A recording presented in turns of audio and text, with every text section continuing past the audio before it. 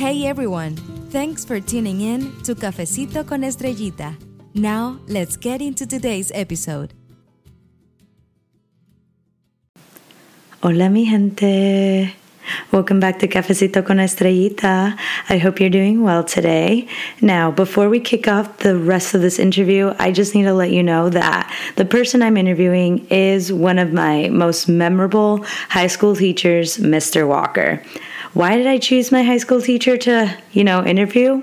Well, it's because he saw me at a time where I was a really young scholar and I was just trying to find my way through education, even before I started community college.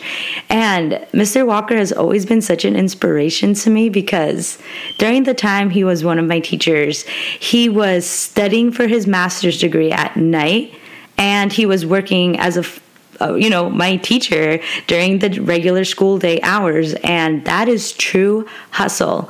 And not only that, but he served as a great mentor for me at that time, even though at that age I did not know what mentor even meant. I just knew that he saw a spark in me as a student, and I'm just grateful for the experiences I had in his classroom, the way he inspired me, and the type of educator he chooses to be for all young minds in order to give them the confidence and the skills needed to succeed once they are at the college level. All right, everyone. Thank you for tuning in. I hope you enjoy this interview and stay tuned.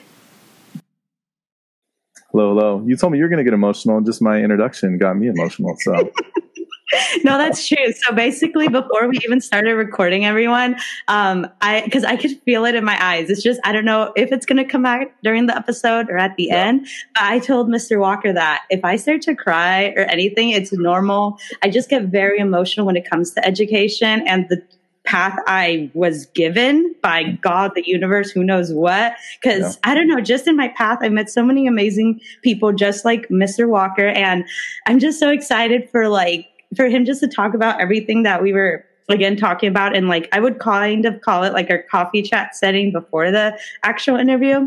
So there's all that. Now, why don't you tell us a little more about yourself, Mr. Walker? I don't even know where to start because it's hard for me to introduce myself. I'm bad at that kind of stuff. I'm a 36-year-old white male with lots of privilege. I've learned quite a bit in the last 3 months, and having listened to some of your podcasts, it's confirmed more of that. And I think that's important to note. So of all of my struggles that I'll share today, one of them was not my skin color. That's for dang sure. So, something to say and to recognize and to know that I'm educating myself with that as much as possible. But I'm a teacher at a high school in Anaheim. I've been there for about 12 years. It's actually my alma mater, which is something I didn't anticipate going back to the high school I taught at. High school, maybe I didn't want to be in as a student much longer. Not because of the school, I was just over it for a period of time. I'm a father of 2, husbands. I don't know. I did those out of order, by the way, totally. I would say father, husband, teacher. But I think I was thinking about sort of the emphasis of what you wanted to ask me about today. So that's me in a nutshell. Not a very interesting introduction.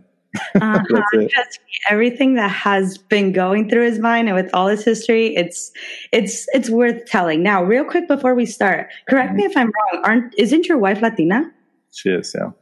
So that's I definitely do remember that from high school. So I feel like not just from the podcast, but I'm assuming she has shared stories of the way she's grown up as well, right?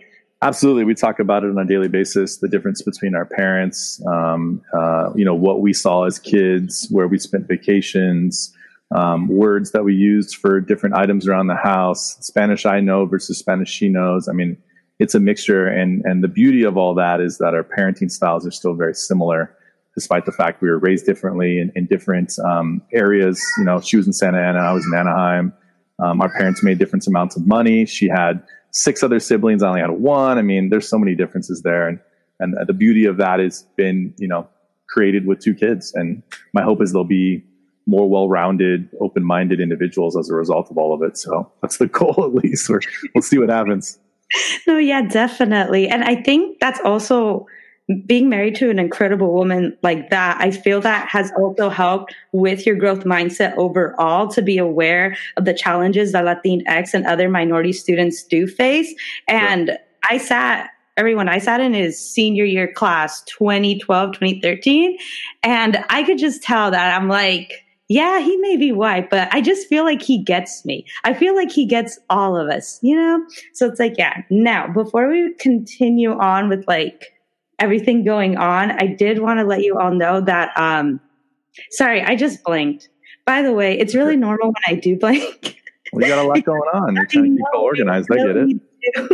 Now, so let me start again. Now, I want to go ahead and get right into the juicy stuff. So I want to ask you, Mr. Walker, what inspires you? Did you ever imagine yourself teaching at a school with a huge minority population? That's it's like two questions in one. I got to think how to approach that. What inspired me to teach, I'm guessing, is what you're asking about, or just in general, what inspires me? Let's start off with what inspires you to teach and then make our way down. The inspiration to teach came, I think maybe my sophomore year in college. I was a computer science major, and I was working at a software manufacturing company in Irvine for about 2 or 3 years, I think. I feel like these stories turn into fish stories. They get longer every single time I tell them. But I really enjoyed the job initially because I felt like an adult and I was getting paid really well. And that seemed to have been making it to some degree. Like I felt like I did it. But I wasn't very motivated by the work or the stuff I was learning in class. And this is not me hating on computer science work. What people do in that field is incredible. And I could see why you get excited about it because you're creating something from code. That's awesome. But something in me when I left work every day said that what I was doing was helping people and customers and my business to make more money. It just didn't make me feel very fulfilled personally. And I could see how other people could be, and I got no knock on that at all. But I had also been volunteering at the YMCA for about 10 years or so as a kid initially, and then going back and volunteering at summer camps. And the more I got involved in that, the more I loved it. It was the best thing ever. My summers were incredible because I'd meet kids, and through the course of a week, we'd make this incredible bond. And I did it every single year. Every year I thought, this is not going to be the deal. These kids are going to think I'm an idiot and I'm not going to connect. And it just kept working, and something in me, I built my confidence. And so, not really on a whim. I'm not really a whim person, but through some support from other people, I quit my job and changed my major in the middle of a math class that I was just like, I'm done. This is it. It's time. And switched from computer science to history because that was the class I did really well in and I was really interested in. And got a job as an instructional assistant for special ed students at a high school in the district that I went to school in, and just said, hey, I'm going to get as close to this as I can and think about how I can learn before I do, and ask as many questions, see as many things as I can, and be more prepared. And so the inspiration really for me as a teacher was to try to impact people's lives in a positive way. And if that's a conversation, a hello, a good morning, a 2-hour conversation after class, when I thought I was going to go home, and here we are talking about somebody's entire life, I just never know what it's going to be. And I just want to be there. Honestly, I think that's the number one thing. If I want to whittle this all down, I just want to be there for some students who sometimes don't have anybody there for them. And that kind of leads into your secondary question. I've thought about this for a while now, and it's going to come off like I'm saying I'm colorblind, which I know is a stupid thing to say because it's not true. I went into teaching like I'm going to teach kids. It was never like I'm going to teach minority kids, or that was my goal. I just going to teach kids, and whatever kids they put in front of me were the kids I was going to teach. But I got a job in Anaheim and at a school that's predominantly, Latino, Hispanic, Chicano. It's just a mixture, but that's really what I think we're at 78%. And that's what it was. But I grew up in that area, so it wasn't that far-fetched for me. It looked the same as when I went to school there. So, but I recognized that I needed to find a way to bridge that gap culturally because it's known. Nobody wants to talk about it until, I don't know, the last 6 months, I guess. But it needed to be said. So I always made jokes about it at the beginning of the year about like, hey, I'm the white guy and I love your culture and I want to learn your language and I love your food and I'm in love with the woman that's coming from your culture. And I don't know, it just, so naturally that bond starts to happen. And for you to say that, it's like the greatest compliment to hear, because I feel like if we can connect culturally, then all the other nonsense I'm going to talk to you about with government and economics is going to hit a little bit better, I think, because you trust me and you feel like we're connected. And and that I care about you and that I'm there for you. I think those are the biggest things. This is a really long answer. I'm sorry. No, I love it. And honestly, everything that you said, except for the regards of like, being white, because I'm not white, obviously, that's kind of the direction I took with my personal statement to get into the credential education program I'm in now, in the sense where it's just like, I want to connect with these kids emotionally, because when these kids feel accepted, they feel like an adult cares about them, especially when there's so many challenges that come from a Latinx household, then they want to learn. Then they're more eager to come to class. And that's how it felt like for me when I was in your class, because I'm not going to lie, we're not going to get into too much detail about it for this episode, but I did have many challenges where believe it or not, guys, I was not the greatest student grade wise. Like, I mean, I never got in trouble. I mean, I never did not turn in homework. I always turned in homework, but I never put in that extra effort as a high school student to study for my exams, because everything at home was just So the last thing on my mind was that. So that's why, like, even though it's just hard there, but still being able to come to your class and just hear your knowledge, which, by the way, I don't know how I graduated from your classroom with an A-. I still remember I got that grade in your class. Maybe I wasn't that bad at the exams. I don't know, but I do know I turned in all the work. Anyway, so that, like, just having teachers that you can connect with to that level meant a lot. Also, another side note, when I was actually in his class, I always used to tell Mr. Walker, call me Star.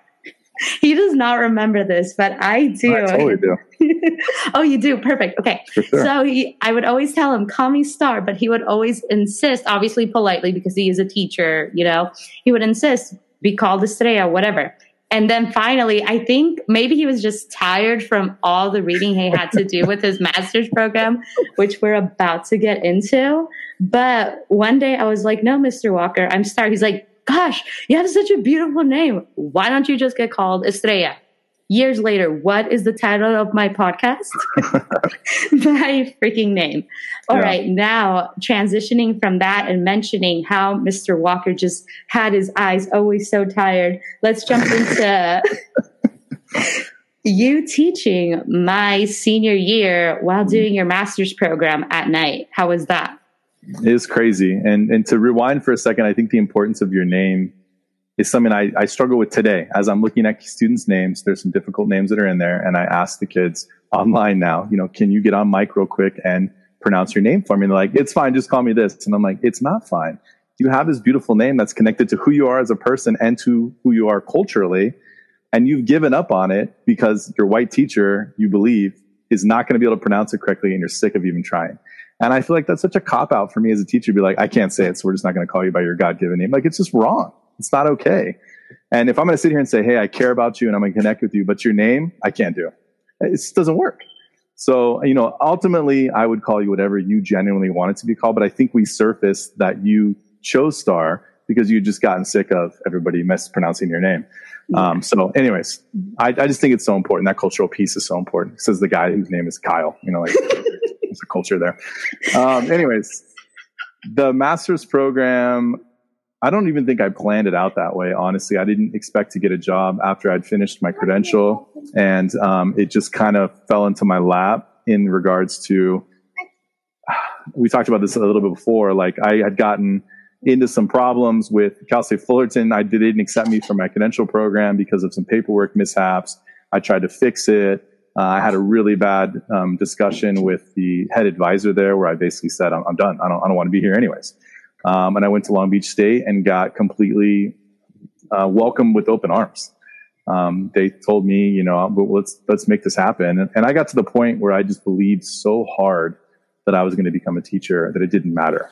I'd go anywhere. And I think I remember telling the guy on the phone, like, I'm going to become a teacher. It's going to happen. Do you want me to do it under, black and yellow at Long Beach, or I'm going to go find some other place? Because I'm like that determined. I had such a tunnel vision for it.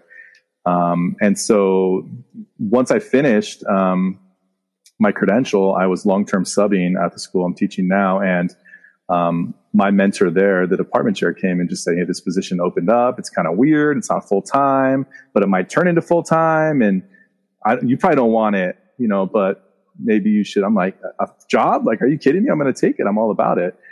So I'd started that right out of the gates, and I had just applied and got accepted to the master's program at Cal State Fullerton. And I had just met this girl who would later become my wife, all at the exact same time.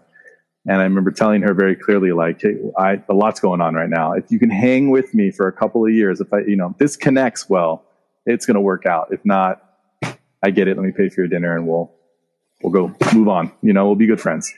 And looking back now, it worked out really, really well. But there was definitely a lot of sacrifice that needs to be had in that.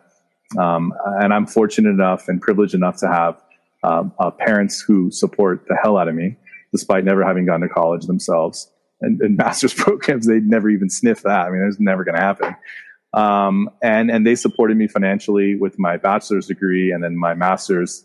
I think that it was just time for me to take over as an adult, and I did. And I'm still paying that back. And I think I'll be done very soon, which is going to be an amazing burden lifted off my shoulders. But it was definitely crazy trying to teach 2 or 3 sections in the morning and in the day.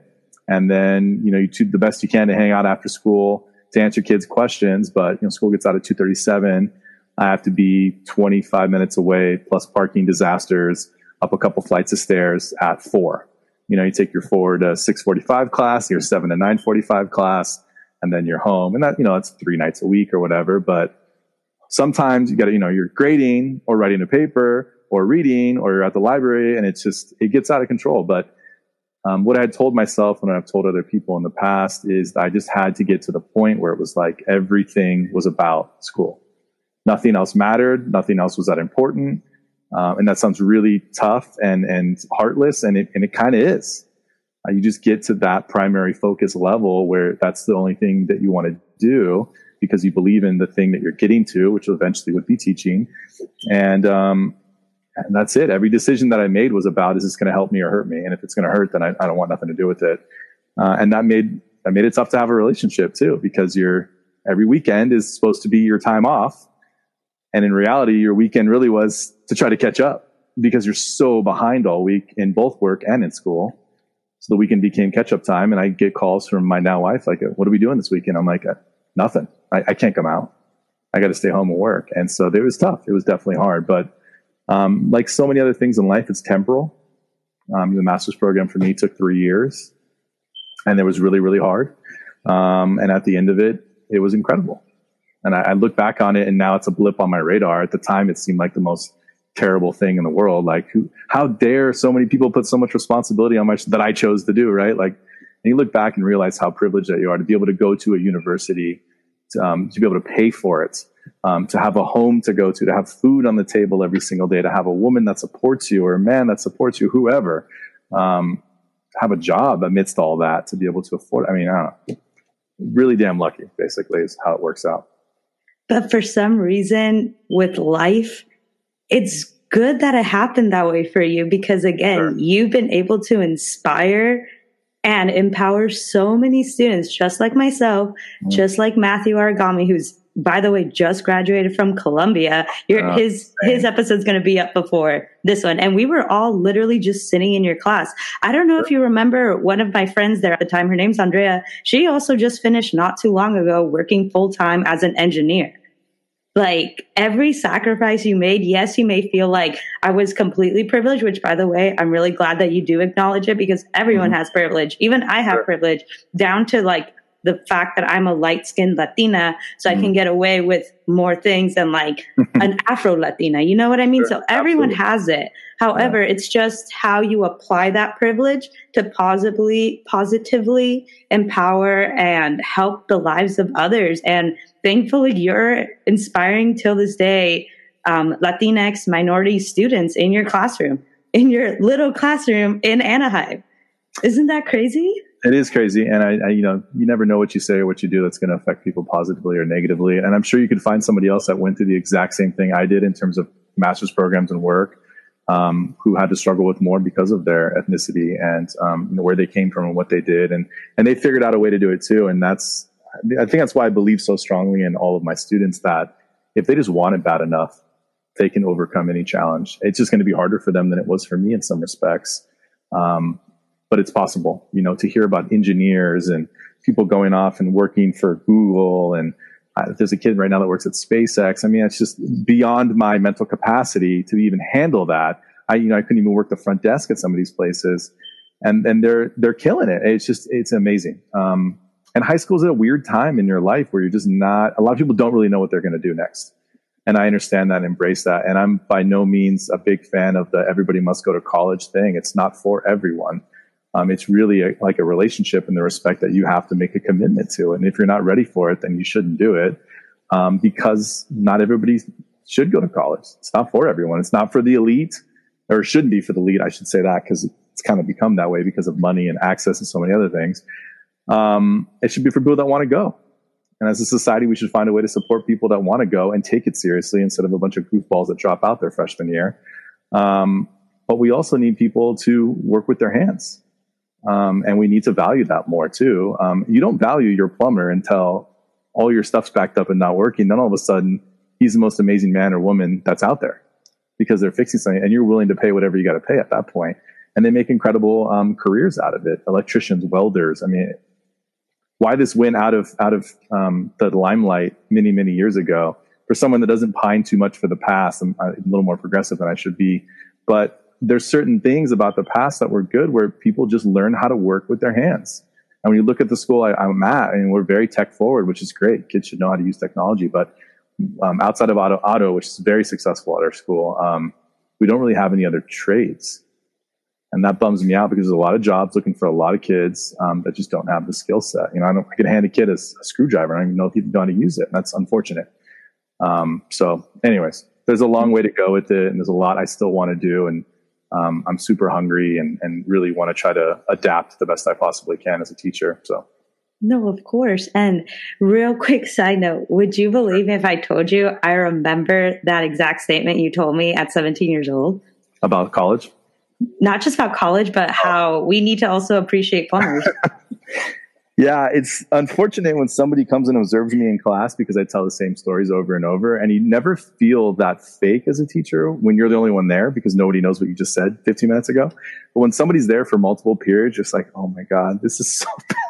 I really just told this joke in this same way at this exact same time 15, 20 minutes ago. It's terrible. But yeah, I believe it. I'm already becoming that grandpa that tells the same stories over and over. Oh my gosh, you're not even a grandpa. No, you're only what, 36? No, I just mean like in that personality. Like, yeah, no, I'm young and I feel young, and yeah, I'm not. You're just ready to keep empowering others. And see, it's just so crazy. Like you said, there's another student that's at SpaceX, you said, and you're just like, I'm just a history teacher. How did I help educate this person? It's just crazy. And that's why I just have so much. I just love education so much. I don't even know how much other way to put it. Now, because we are still talking about like your role as a teacher and your beliefs behind it, which again is to like connect with your students to then give them the best learning experience possible.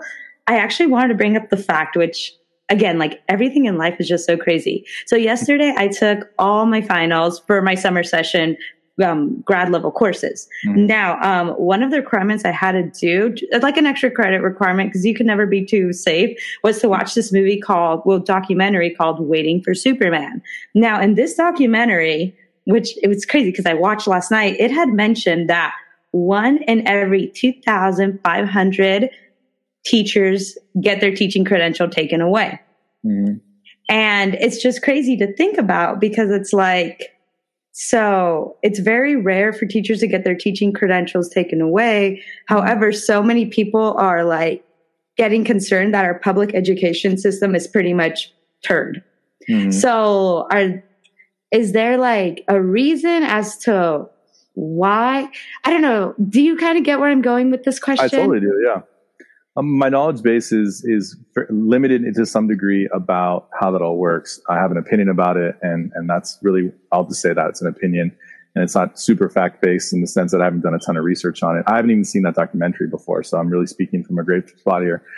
But that doesn't surprise me. It really doesn't. I've worked on the same campus my entire career, but obviously I've seen teachers in other places in my own educational career, or not career, but like coming up through college and high school and stuff like that. And nobody wants to say it, but there's some bad people out there. They're just not good at what they do.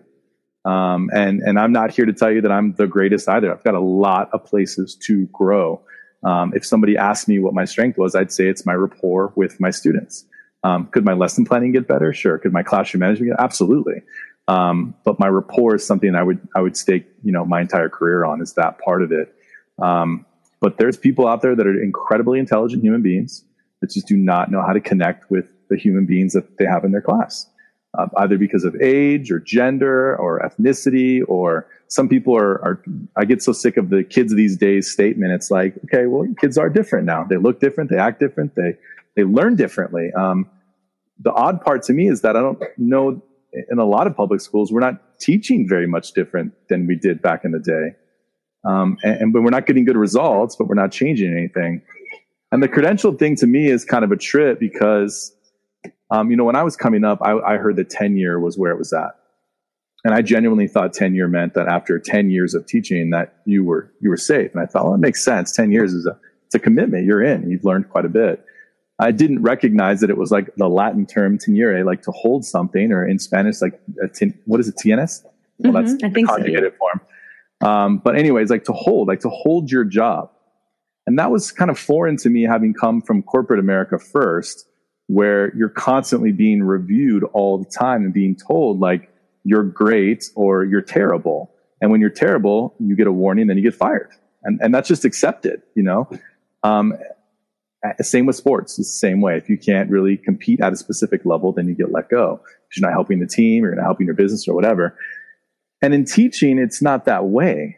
And it kind of freaked me out because I liked having that fire under my butt that, like, if I didn't come ready to go, then somebody would take my job. I liked that. So after 3 years, you get tenure and it's like, you're bulletproof to some degree. I mean, you really have to like accost the child or physically abuse them in some way for it to be immediate. They cut people quick, like they don't mess around. But much less than that, you have to go through such a huge process, and it gets so public, and there's so much litigation and so much money. I think a lot of times districts just say, we're done. We're going to walk away from it. Now, in teachers' defense, there's a gazillion variables that goes into teaching. Every kid is not the same. We all get taught that we're supposed to make it so that it's applicable to every single student and that every student can access it. That's really hard to do. It's important to try, but it's really hard to do. Kids that come from different backgrounds and different homes, and some kids just aren't interested, aren't going to do a damn thing for you. I don't really know how I feel about merit-based pay. That just sounds too corrupt to me. Like something's going to go wrong with that, in my opinion, based on a little bit that I know. But to know that people are going to wait out their entire career, or even said to me, I got X amount of years left, and I'm just waiting it out. I'm just going to screw around till I get there. Or I've heard people say they're on active retirement. It's just like, man, if you're the guy that goes and waters the lawn for somebody's house as like a side job thing, it's fine to kind of screw around or space out there. But you're dealing with people's lives potentially, and some kids, they don't care. And more power to them. It doesn't matter how good or bad you are, they're going to crush your class and they're going to move on to greater things. But I just feel like there's this, I don't know, maybe they're in thirds, kids that aren't going to do a damn thing, kids that are kind of, hey, if you motivate me enough, I'll do something. And then kids are like, I'll do whatever you ask me to do. And that middle third is the ones that I think I try to spend as much time on as I possibly can. And when I get lucky, I'll pull people from that third. I don't want to call it a bottom third because I don't view it that way, but like, that third, like I'll pull some of them too, but it's like, that's where you can really make your impact there, is to get kids to recognize like, yeah, I'm your government teacher and I really care about it. And I think you should care about it too. But the why part, I think, is what's so important. Like I need them to agree with me on why it's so important. And before I can even get there, and you touched on this before, like they need to believe that I care about them as a human, not just a student. Like that it matters to me that you're here and that you're happy and that you feel cared about. And so when you show up to class and you look upset and I say, what's wrong? That generally brings waterworks, and then I feel guilty about doing it to him. But I'm not asking because it's just what you're supposed to ask somebody. I'm asking because I care and I want to know. And gosh, so many times when I've asked that question and we have that conversation, the next day this kid comes in, like, you get taught in elementary school, like sit straight up and down with your finger. They're like, let's do this. Let's get into this content, man. And I don't do it like, oh, I know how to get this kid interested. I'm going to pretend like I care. And then I'm going to pull him into my there's no, I think that's the part, to go back to your original question. There's no incentive for me to get kids to like me. at all. Or there's no incentive for me to have them work really hard. I mean, when you look at somebody's grades, it's hard to tell if they're a good or bad teacher. All A's, all B's, a little bit in the middle. Is there a perfect bell curve? Like, there's a lot of science to it. And the problem with that science sometimes is that we're talking about human beings, and it's hard to nail them down. So in teachers' defense, it's hard to really go after everyone. I don't want it to become this witch hunty type thing. But then it also protects a lot of people who are just ridiculously lazy. And so for 5 or 6 years, you're going to go and you're going to work with 5 times 180 kids. I'm not a mathematician. That's a lot of damn kids. And one of those kids, you could change their entire life. You could be that one person to say that one thing or do that one thing or just answer a call or an Instagram message and say, I'm here. I got you still. You know, like that stuff is so important. And so it frustrates me that there's not that fire under us. And there's other, you know, the union is extremely strong for the teaching profession, at least in California. I don't know about other states. So they come to bat for you big time, which is wonderful when you need them. And if you're falsely accused of something or principal's not treating you right, that's amazing. The other side of it is I think they sometimes protect people that shouldn't be protected. And that frustrates me because of who we're working with. You know what I mean? Mm-hmm. We made a couple of bad hydro flasks. Big deal. Send them back. We'll eat the cost and we'll send it back to you. We sent a couple of kids out feeling the same way they did about education as they did coming in. Like, screw these teachers. Nobody cares about them. They don't look like me. They don't act like me. They don't talk like me. And they sure as hell don't care about me. It's one person. And it shouldn't be that like big of a deal. How would you get into teaching if that wasn't your primary focus? The students. Yeah, I don't understand. I mean, obviously the content drew me in, but it was the teaching the content to the students that I got so involved in. And then that's what was my initial thought. And then I got into it and I thought, man, I can learn as much as I want. And I try to be as knowledgeable about the topic as I can, but really they don't really care what I have to say about that kind of stuff. People pay way more attention when I'm talking about my time in school, my random motivational stuff, deals with life and how to handle just your everyday things. I mean, that's when people perk up. They're not sitting there remembering me telling them how many people are in Congress, and that'll come to them later when they really care. It's more about the being there and being supportive and being consistent. So, and honestly, I agree with you 100%. And that's why, again, once I saw this documentary, I was like, I want to hear, like, of course it'd be opinion, because at the end of the day, like, we're not experts in like sure. the complete system of education. You know, we only can know so much. Now, I agree with you that, like, just what you said, that sure, this student may not care about what's going on in Congress, but eventually they will. Mm-hmm. And that kind of happened to me. Like, I don't know. I just remember being in high school and junior high, and I liked education, but it hit me. It's like, as I got older and as I kept going to all these other schools, it's like things just slowly started to click.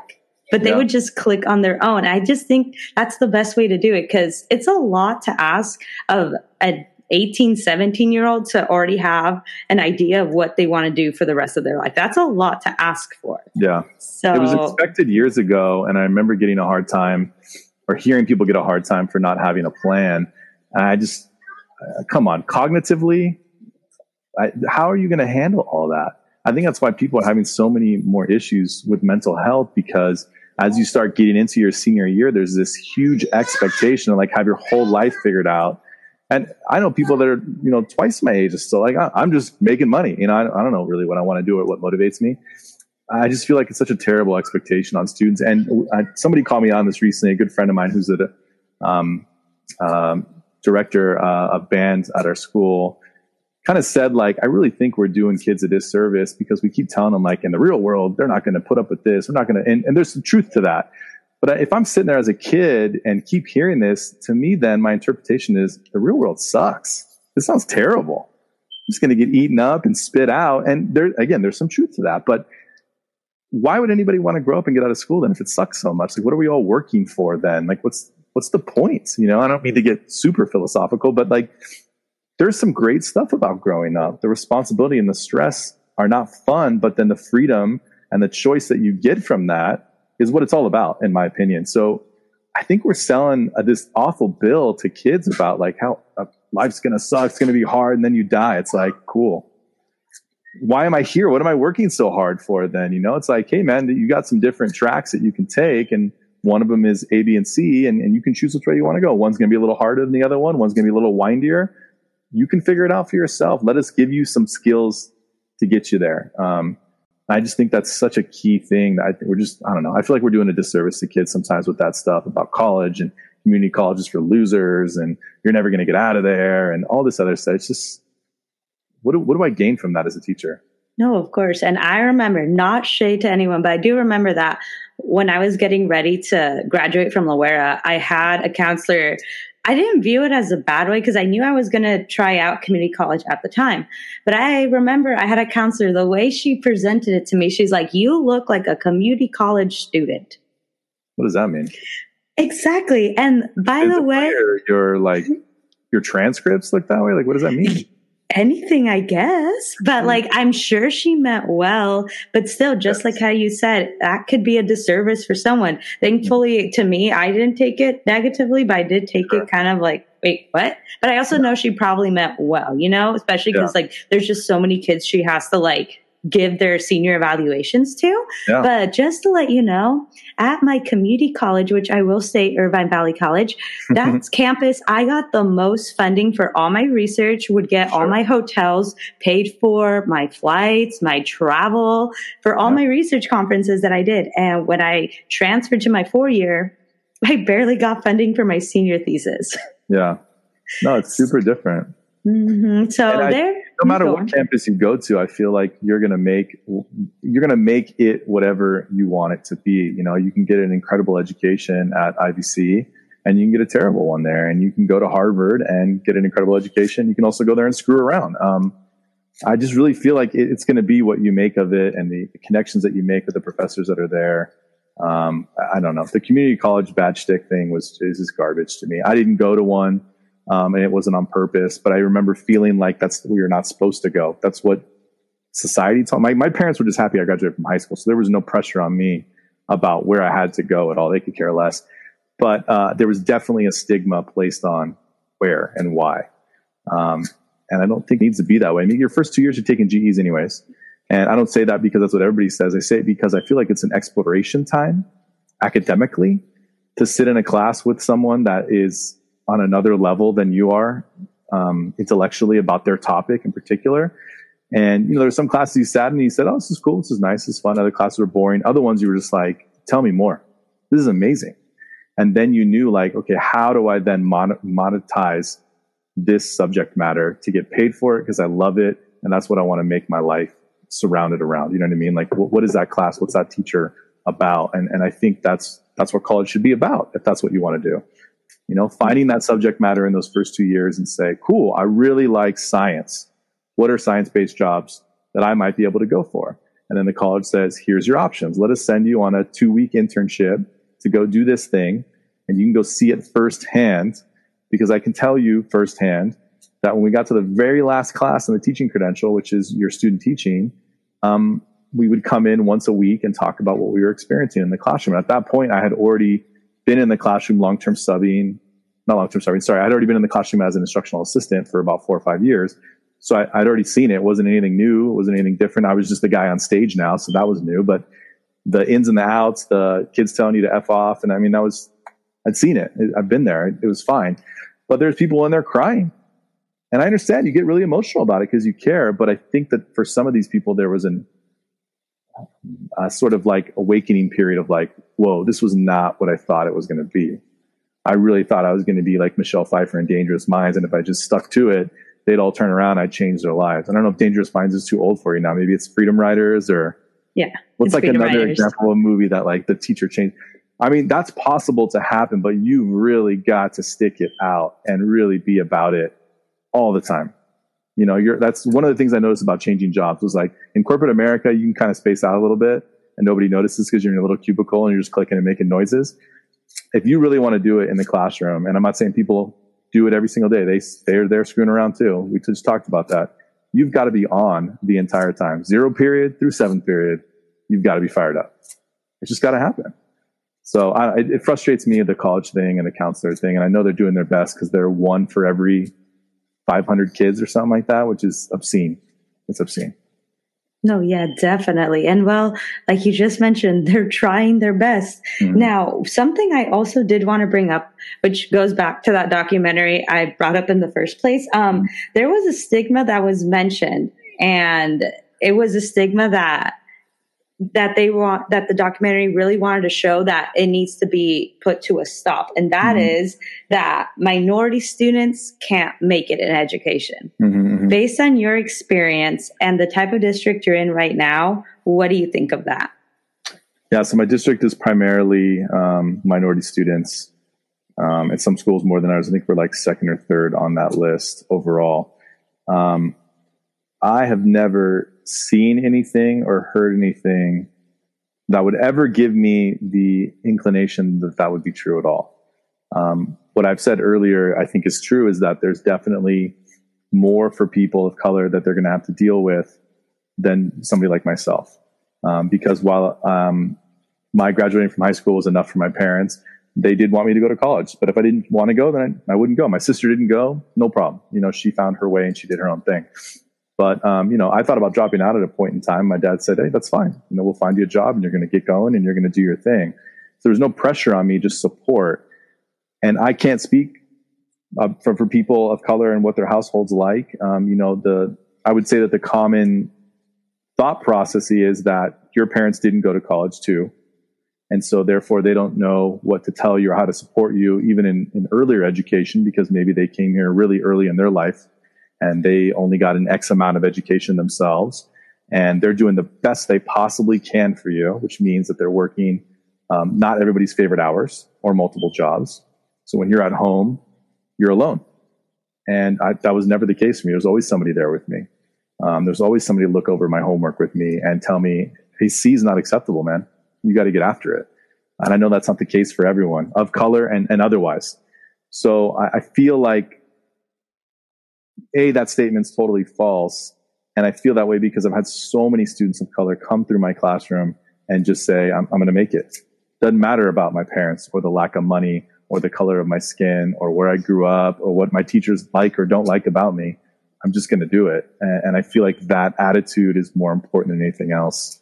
And I'm not saying it fixes everything, because it doesn't. Like I said, my track was quite a bit easier than other people's for a variety of reasons. But I don't think there's anything about your skin color, language, or ethnicity that could hold you back. And a great example of that, I had a student X amount of years ago now. He spoke little to no English and he was in class and I could just see the facial expression, like he's just trying to hang in there and get what he can get, and I talked to him a little bit about what he was struggling with, and he just, basically communicated he couldn't understand anything I was saying, and I felt for him. And so there was 2 other students in class who spoke Spanish and English. And I said, hey, I hate to put this on you, and this is terrible, but do you guys mind sitting with him and trying to help him out a little bit? It's not your responsibility. It's mine. It really is. But what's going to make life so much easier for him is to be able to have one person just to look back and say, what's going on? And to have you guys kind of work with them. Now, part of me feels terrible about that, because now here I am, white teacher saying, hey, Mexican kids, work with the other Mexican, figure it out. You guys got it. You're from the same place, right? Figure it out. I mean, I never would approach it that way, but I got to imagine it's got to feel that way for these poor girls, because they probably have it happen to them in every damn class. And the reality as a teacher is we get taught only so much about EL students. And the stuff I got taught when I started school and the stuff I got taught last year is pretty much the same stuff. There's not a whole lot that you can do. And all I can really do is sit and work on Rosetta Stone as much as I can so we can at least communicate. Now, 2 things I service from this. Number 1 is halfway through the year, this kid stopped coming to class. And I asked the girls, what happened? What's going on with this guy? And they said, we tried to help him as much as we possibly could, and he didn't want it bad enough, so we stopped, and he stopped coming. And I said, that's crazy. How did you guys get to where you're at? Just out of curiosity, did you guys come here with English knowledge? Knowledge about the English language? Absolutely not. We came and somebody in our class took us under their wing and helped us out. And that's where we got to where we're at. So you want to talk about your people helping your people. That's what's going on. And they said, so somebody took us under their wing and they told us, I'll teach you, but you're going to have to do the work. I'm not doing any of the work for you. And she said, because we earned it, we have no problem helping other people that have the same problem that we do. But if they're not going to work for it, we're not going to help them. And I remember saying that to a Spanish-speaking teacher on our campus, not a Spanish teacher, but just a Spanish-speaking teacher, like, God, if I could just get a good hold of Spanish, I can help all these kids. Like that's speaking about waiting for Superman. Like that's my thought. Like I can help all the kids, if I can just learn Spanish, I can help them all. And he said, Kyle, I speak Spanish and I've got non-English speaking kids in my class and they don't do anything either. So he's like, it's not, at least in his opinion, his observation, it wasn't about not having a handle of the language. Obviously that helps in other classes, but they had everything that they needed from me in terms of language immersion. And I explained anything that they wanted in Spanish. They still wouldn't do the work. And so for me, I feel like it really comes down to, do you want it bad enough? And are you willing to work past the obstacles you personally are going to have to face? And can you be okay with the fact that your best friend of X amount of years is not going to face the same things that you are and are not going to deal with the same things that you are? Can you deal with that mentally? Because as I know you're dealing with now after finals, it is such a mental game. It's tough. So I don't know. It is. That's my observation.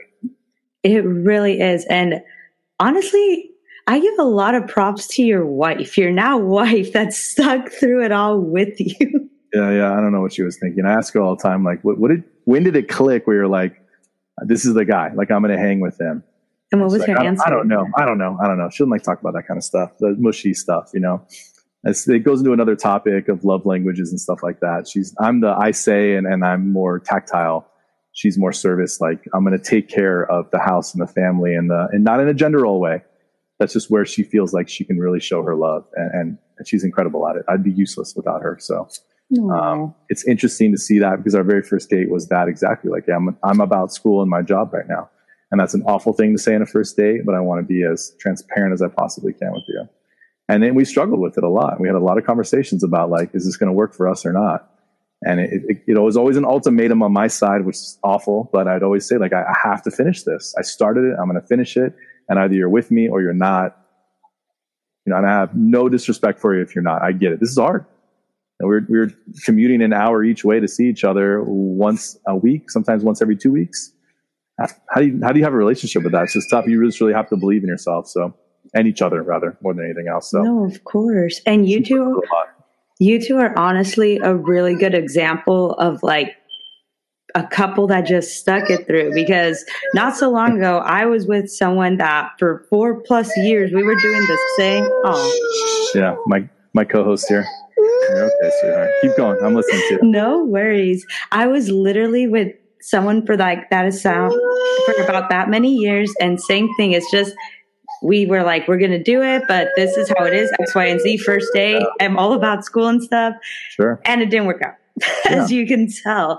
But I don't think that should mean that like for others, it won't, Yeah. Someone's got to believe in you and believe in the same things that you believe in. That's sometimes hard to do when you first meet somebody because you're like, you're a stranger. Why do I have to care about your stuff, But I think if you put an effort in there and you give it a little bit of time, you'll find out pretty quickly whether or not it's worth it. And I said it already, it's a temporal thing. 3 years is a lot, I know, in a relationship, but I don't know. I guess when you know, and everybody says that and it sounds so dumb. Like when you know, what does that even mean? Exactly. But hey, it means something. Now, can you share a little bit about your co-hosts? The whole fam is here now. Yeah. And this is life. Teaching at home is that the whole family's a part of it at some point in time. And you're going to go around. Okay, cool. Is that you have to be okay with that and know that that's how it's going to work. And that's sort of something I'm learning about now as a teacher. When I'm in my own classroom, that's my sort of realm. I have control over everything that's in there to some degree. At home, my kids control it, and I'm not strict dad. I am. But you're sort of beholden to their emotions while you're trying to teach, and I'm trying to listen. And then she goes nuts about the bracelet that my son took from her or something, God only knows. And I'm trying to be as professional as I can and be here for the kids while I'm also trying to be here. And that's the beauty of going to campus is I get to be a teacher only and hope that my kids are okay at home, while I'm there. But now I'm here in the midst of all of it. It's different and I'm learning about it. I don't have an answer for it and I'm not sure what the right way to do it is. It's going to happen this year. I'm going to figure it out. But yeah, the kids are here and, it's interesting hearing from people that you're a great teacher and feeling really confident about that and having an amazing day on campus where you have a great conversation with your students or with one student where you feel like you really made a difference. and you drive home and you feel good about yourself. Like, I did it. This is why I got into this profession, is that conversation. And you walk in the door and your kids are there and you're like, hey, pick that up, man. I do that. And they're like, no. Like, wait a second. The kids over there think I'm the man. I can do no wrong over there. You guys walk all over me over here. Like, what's up with that? It's really tough. And I've talked to a lot of other teacher parents about that. Like, why do I get so frustrated with my kids? Whereas at work, when a kid tells me something, I'm like, hey, it's cool. Let's talk about it. Let's have a conversation. Like, let me know what you're feeling. You know, my kids, I'm like, I said no, no's no. Get in your room. I'm done. We're not going to talk about this anymore. It's funny. It's a learning experience. And somebody should write a book about it. Teachers who are parents and have got them both figured out. I don't know. I hope you could. Maybe you can make an audiobook. I'm screwing up and I'm reading as much as I can and I'm trying as much as I can. And you really learn about your temper and your emotion as a teacher and as a parent. So I don't know. Oh yeah, I imagine. And I also love the fact that, like, you know, we were able to talk about your little co-host or whatnot, because a lot of my listeners there, if they're not in college students with kids, they Sure. are college students without kids. Does that make sense? I kind of have like a broad spectrum of audience of listeners right now. So having them to also hear like the reality that, like, you know, sometimes your kids will come into the interview and they just have to say hello. Yeah. In classes, my daughter sits on my lap for my 0 period class most of the time as I teach, because that's where she's going to be quiet. And she's going to be relaxed because she likes spending the mornings with dad. That's normally where I'm at, is I'm with her. And now she's like, so you're going to sit at the desk now and talk to some random people? We're still doing our mornings together, dude. So you better get comfortable. That's just how it goes. There's a lot. She's definitely. She's crazy. Life with kids and wife and stuff, I wouldn't do it any other way. You know, there's just no other way to do it. It makes everything else worthwhile. And as a parent, you hope that your kids will be proud of the job that you do. You know, right now they're too young. I'm not that interesting, you know, and when they go to campus with me for stuff and kids are like, Mr. Walker, they're like, it's not that big of a deal, man. He's just my dad, you know? So it's funny how that works out. I only hope I can help him in school, you know, the way that other people help me. So we'll see how it goes. No, I'm sure. Now, before we officially, because we have to conclude this episode soon, unfortunately, is there any... Sorry, monopolize your time. I'm sorry. No, this is more than enough. Like, besides, podcast episodes could go past an hour, so you're good. Now, I was going to ask, before I officially close this episode, I did want to ask, do you have a piece of advice you want to share? About what? You have to help me here. Anything. It could be about if you're struggling to find what your passion is. It could be about whether you think school is or isn't for you. It could be about my going crazy with a wife and kids. I don't have any answers for that. I'm struggling with that one myself, but doing it happily. I don't know. In the last couple of months, I've really thought a lot about so many different things and come to have to face some of my own, you know, thoughts on race and ethnicity and gender and what's acceptable and what's not acceptable, how I'm going to raise my daughter versus how I'm going to raise my son, and what that all means. It's just a lot to take in. And I understand how overwhelming that can be for a lot of people, myself included. But I think there's just so much to be thankful for. And there's so much beauty in the lives that we have, no matter where they're at. And I know that our country's not in a great spot right now in a lot of ways, but you just got to pop your head out once in a while and look around at other spots and say, gosh, we still got it better. And I'm not saying that means settle. You know, I want change just as much as the next person. And I want it to get better and better and better. And we have no excuse to do it otherwise. But I think it is not on accident that we're going through all this stuff. And I'm not a huge religious person, but I do have faith that there's a bigger picture sometimes. I just feel it's weird that coincidentally all these things have happened to me and you and other people in life. You know, the last couple of months being at home has forced me to really spend time thinking about what matters to me. You know, my mental and physical health, my family, my profession, you know, my family outside of my own home, you know, my extended family, what that means to me and why that matters. And am I really spending the time on them and with them as I tell other people? Oh, my family's first. Well, am I really investing that time in there? So I don't know.